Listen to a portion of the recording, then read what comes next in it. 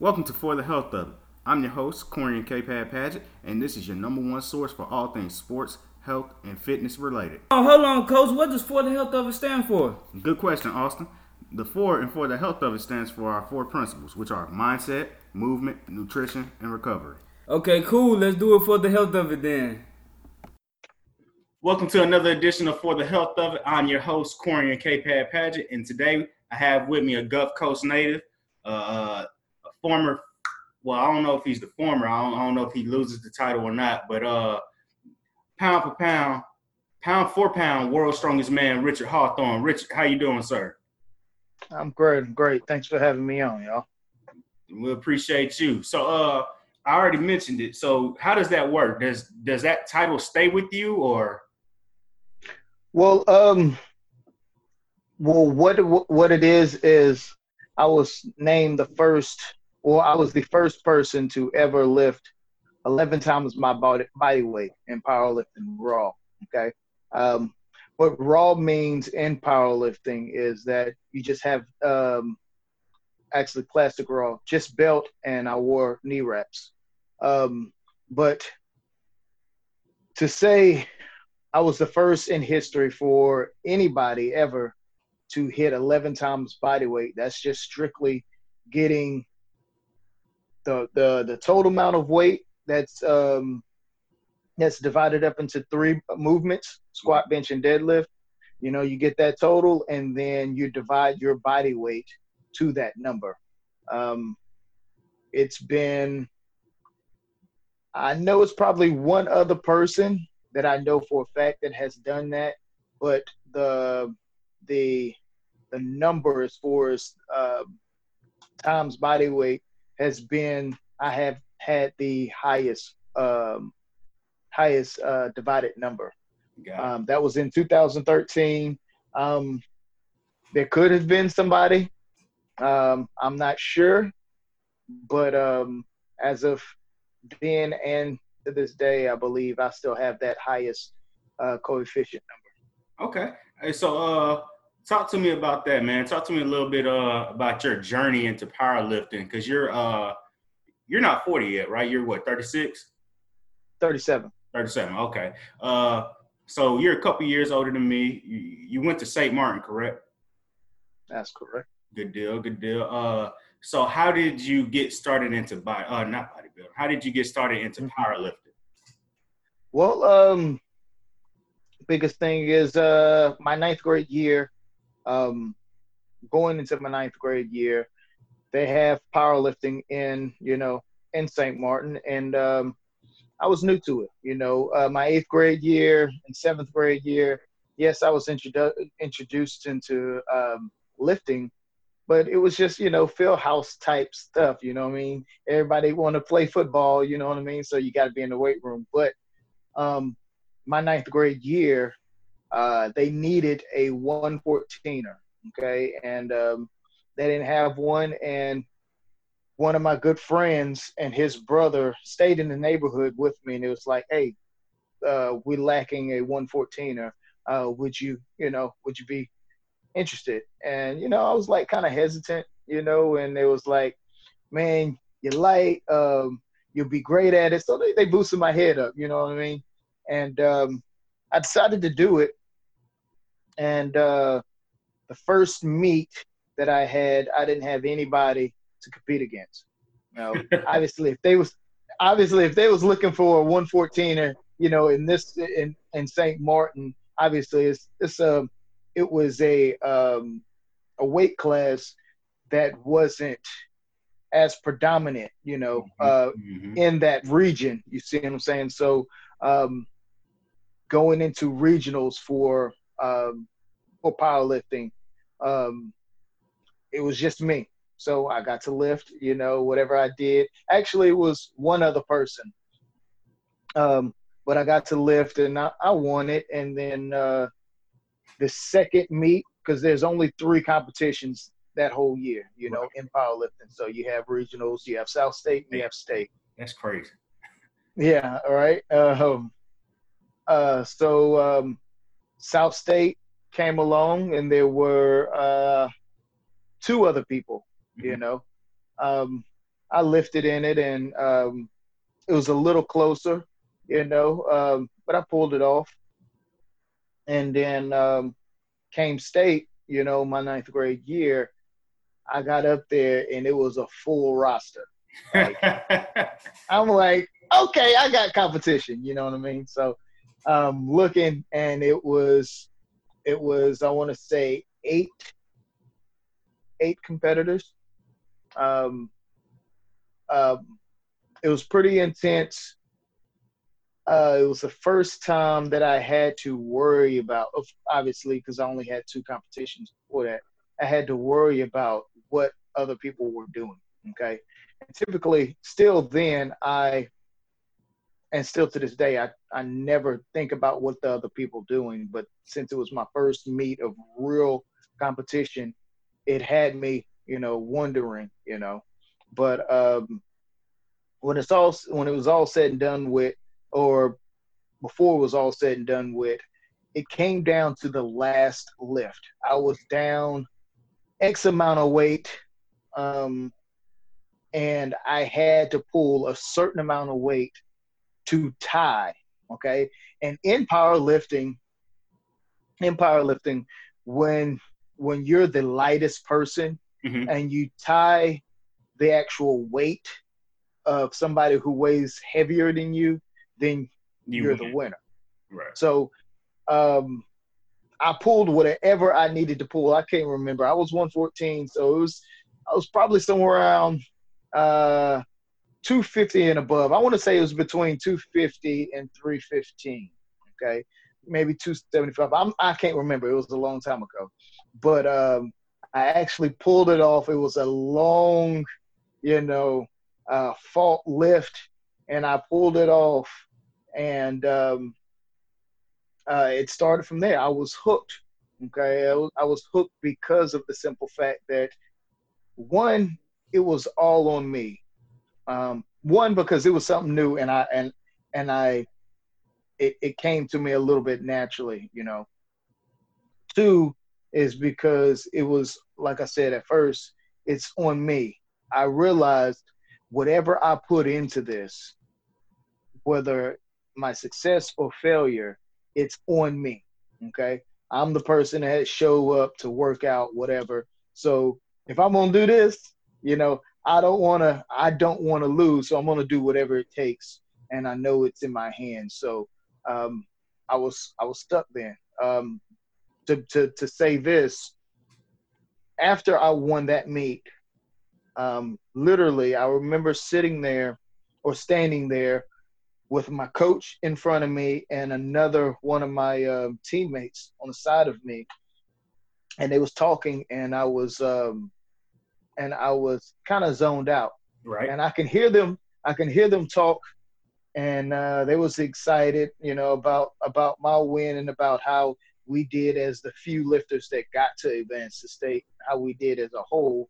And I was zoned out, and then I looked up at both of them, and I said at that moment in ninth grade that I was going to become the pound for pound strongest person in the world.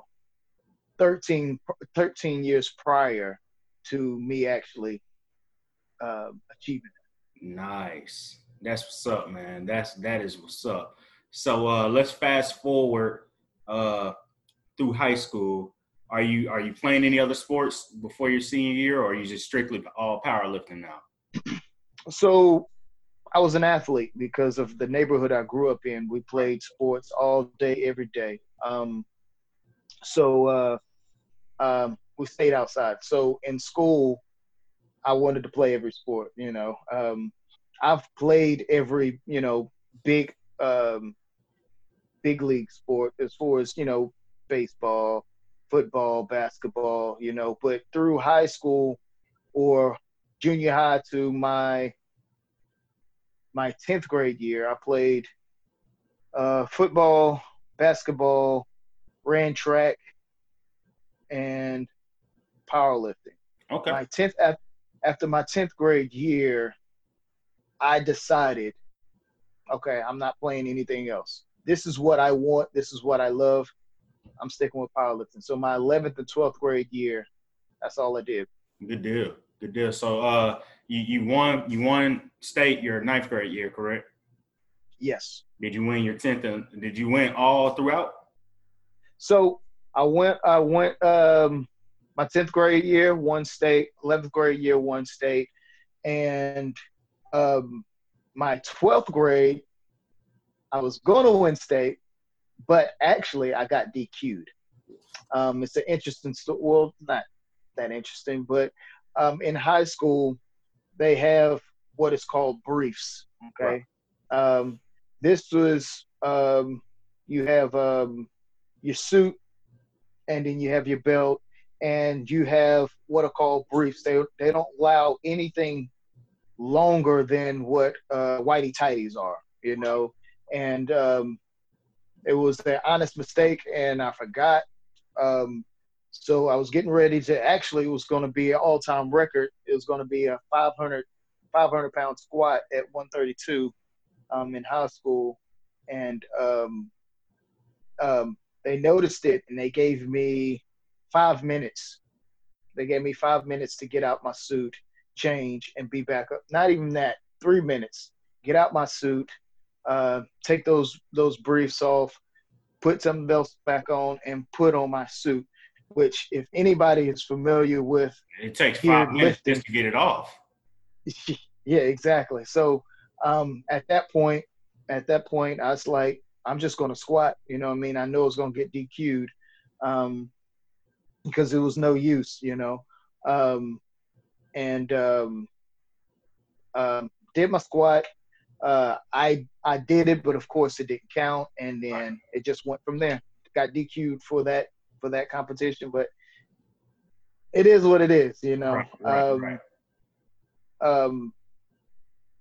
I left with 3 years state champion, and still holds all-time records to this day.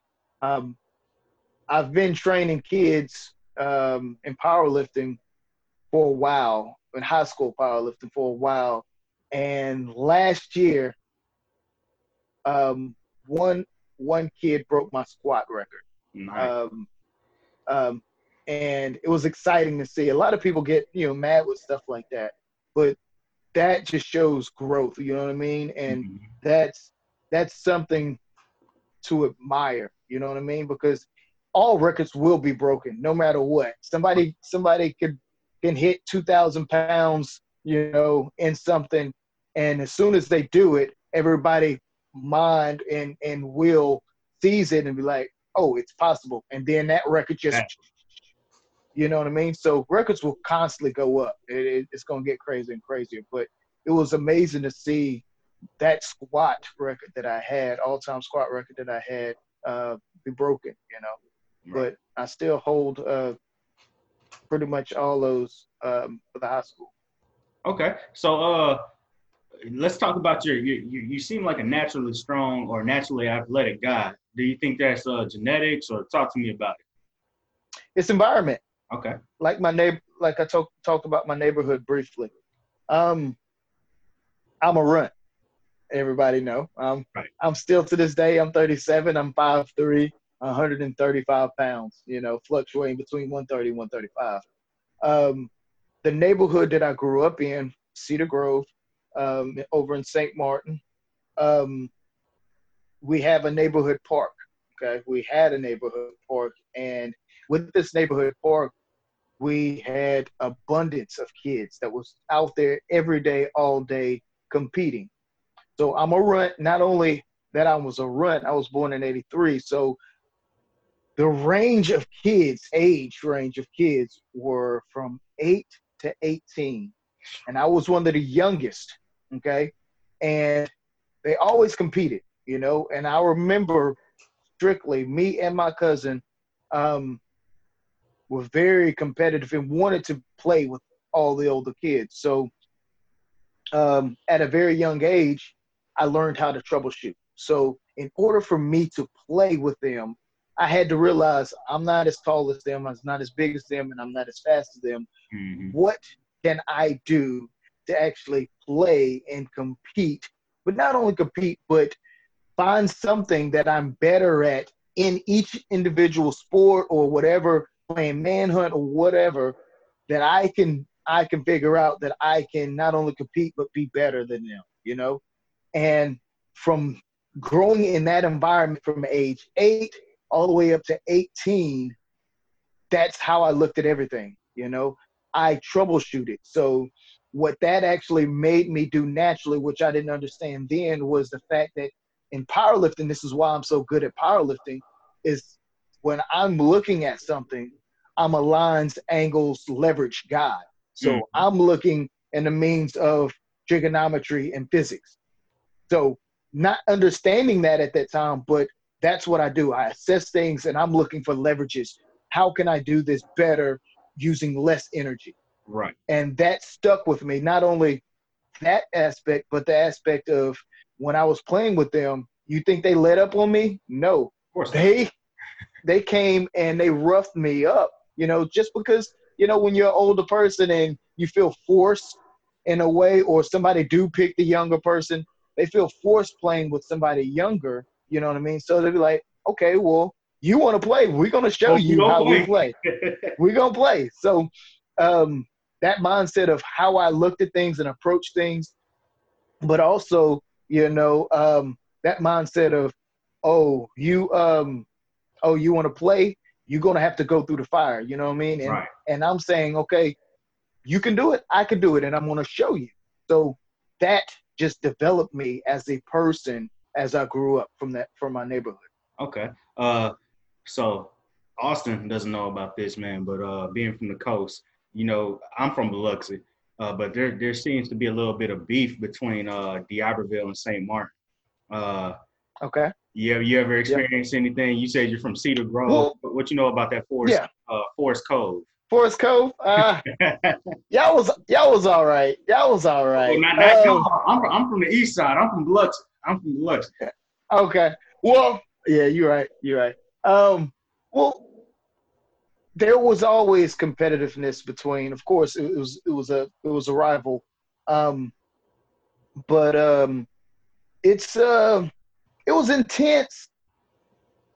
It was real intense a little bit before my time. Mm-hmm. You know what I mean?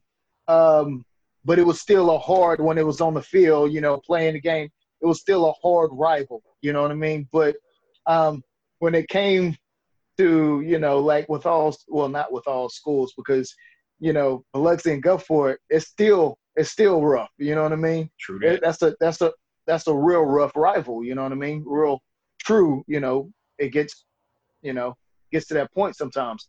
But to tell you to give a dynamic of D'Iberville St. Martin. St. Martin always had pure athletes. I mean, when it comes to talent and it comes to grit, St. Martin always had it. D'Iberville always had great coaching. Gotcha. So it was always that, okay?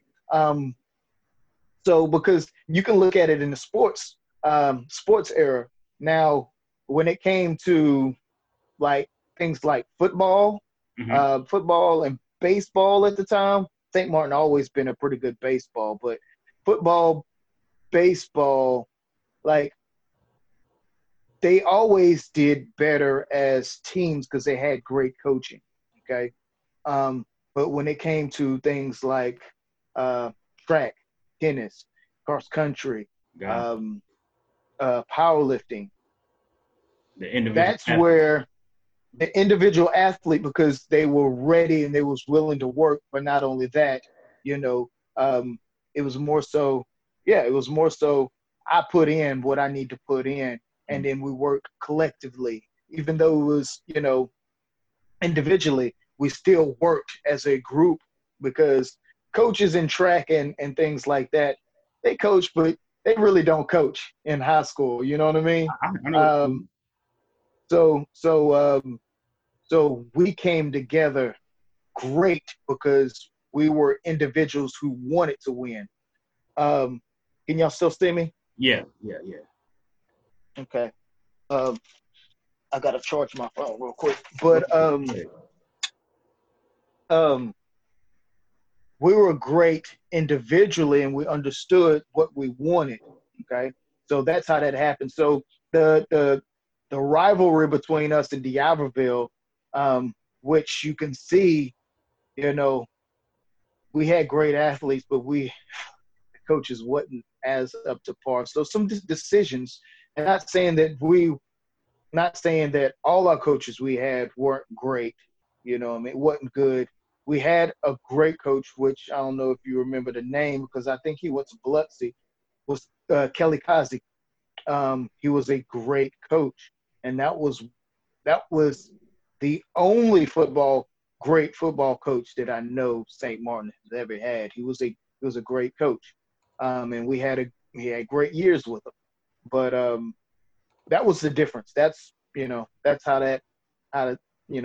D'Iberville St. Martin as far as rivalry, went. Makes sense. So now that you're out of high school at this point in the storyline, what happens in between 2003 and 2013? How do you go from being best in the state to the best in the world? Are you ready for this? Oh yeah. Also, if you can go into finances of it, how are you financing yourself? Okay, I'll go into that. But let's get this little story first. 2003, I graduated, and I continued wanting to do powerlifting. Obviously, that's okay with your family and your friends. It's looked upon as like, he out of high school, he still can powerlift. Before I got out of high school, I was already doing national, international meets. I had a couple world records already. In my senior year, I got world record. But after high school, I did my first full meet of doing all three in Georgia. And as a teenager, I qualified for a competition that's called the WPO. At that point, WPO was a show. So the best of the best were allowed. You had to qualify. That's the West Side Barbell guys and all them, right? No, they competed there heavily. But WPO was, it was worldwide. So you had everybody, you had Germans, Russians, you had Australians, everybody. Gotcha. But it was a small group. It was an honor to be able to lift in there, but to even think that I was going to win would be crazy, because not only that I'm one of the youngest, and you'll notice the pattern, but not only that I was the youngest, I was one of the lightest. And the way they set those competitions up is they group weight classes. Mm-hmm. So from 132 to 165. So it's 132, 148, and 165. So whoever came out with the highest total wins. If you break world records, you get highest total wins, and you win money, all that, belt, whatever. And then if you break any all-time world records, you win some money as well. So for every all-time world record, I think it was $1,000 at the time. So that's what I did right off. I was able to getting to that. I did that my 2003, 2004, the beginning of 2005.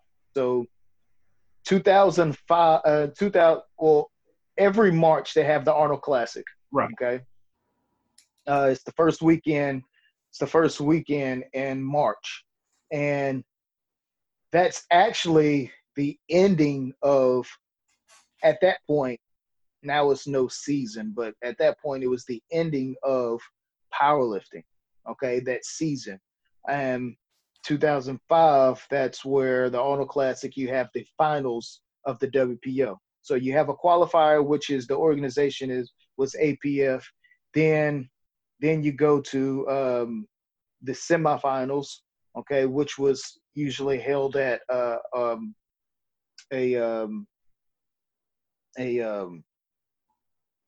I can't even think of it.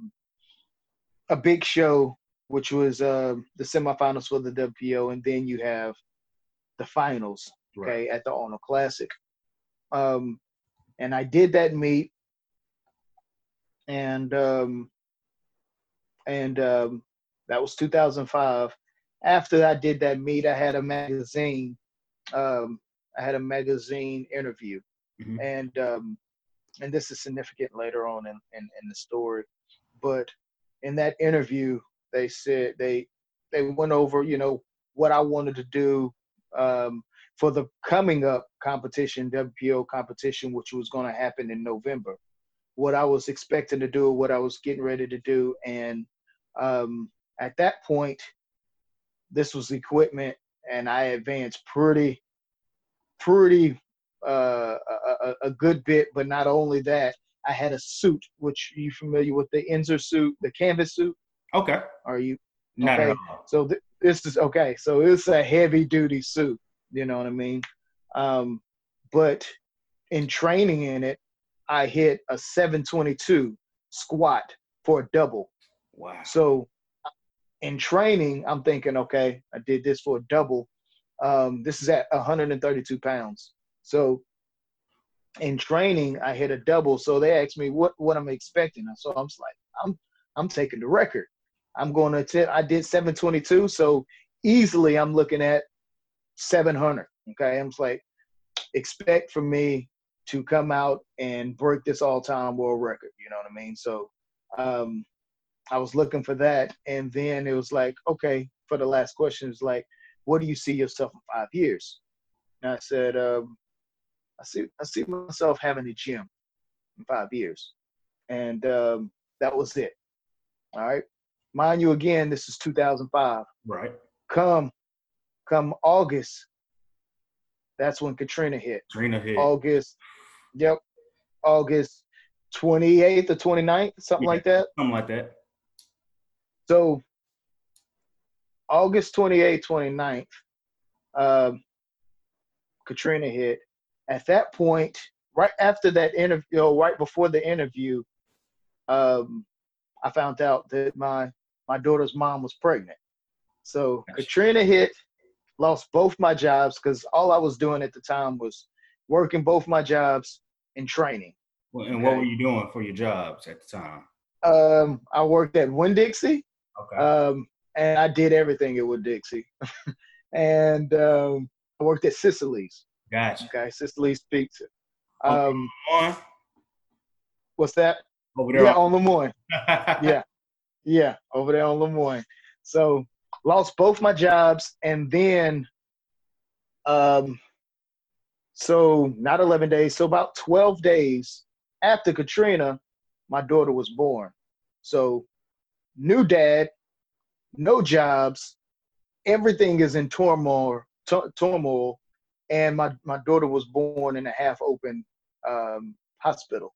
Wow. So scared, terrified, and at that point, I immediately, when my daughter was born, the next day, I secured a job down at the Bow rebuilding. Well, first gutting it out and, busting out all the sheetrock, there was some bodies and stuff like that down there, but it was a total mess. But so I left Biloxi Regional the next day, walked down the street to the Bow and started working. And that was a 16-hour job, so from that point on, in between that point, 2005 to 2000 and early 2000, late 2007, early 2008. Okay. I was going in and out of jobs. And this is an interesting point, and it's because I got to look back at, how everything played out. But when I lost that bow job, when it was done, okay, that contract was done. I lost it. They didn't need anybody anymore. It took me 2 months to find another job. If I can remember, I think that was a security job on base at the hospital. I had that job for a few months, lost that job due to higher bidder contracts. And that's how the System work. the bases work. Yeah. Lost that job. And it took me 4 months. I want to say it was 4 months to find another job. I can't remember what job that was, but I lost that job. And in between that last job, it took me 8 months to find a job. That it was just, Wow. it was hard. But after that, I think it was either I was working at a casino, room service or something, and I switched. I made a few switches. Went from one casino to another casino, and then eventually I got to start training at eFitness. Gotcha. Mind you, from 2005 and 2000 and I want to say early 2009, early 2008, I wasn't working out at all because I had a new family. I had to bust my butt, Right. And that was more important. Even though it was still in me and I wanted to do it, I just didn't have the time. But I eventually got to start back training, and when I started back training at this gym, people started to hearing, oh, that's such and such, and he did this or that, and they approached me, was like, oh, why don't you train here? So I started training there. I want to say that was that was late 2008 or late 2008 when I started training there, and trained for a competition, did my first competition in forever. And I actually came back and broke my last deadlift world record. Gotcha. I trained for a good solid, I don't know, I think it was probably 6 months, and Okay. came back, and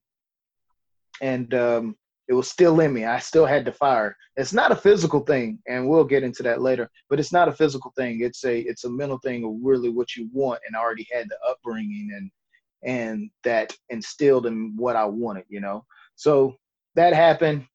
Eventually, I continued to train at eFitness as a personal trainer. Mm-hmm.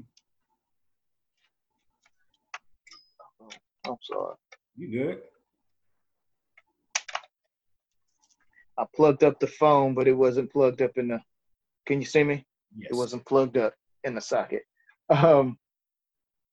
So at that point, I was training as a personal trainer, and then it was called Prezi Speed School. I started training. Yeah. So I started training athletes because it was right up my alley because I was already good at angles, teaching people how to run and things like that. So it was that was natural to me, the angles and understanding all that. So I started training there, and as I was training there and working out at eFitness, the eFitness just wasn't conducive anymore. They had some equipment problems. The last day that I was there, me and my partner was training, and one of the isolated benches that does the decline, I was lifting, doing decline benches, and that decline actually collapsed on me while I had 225 on the bar. If that was anybody else, they would have been seriously hurt. Wow. But that was the last day, and that was when me and my partner started looking for spaces.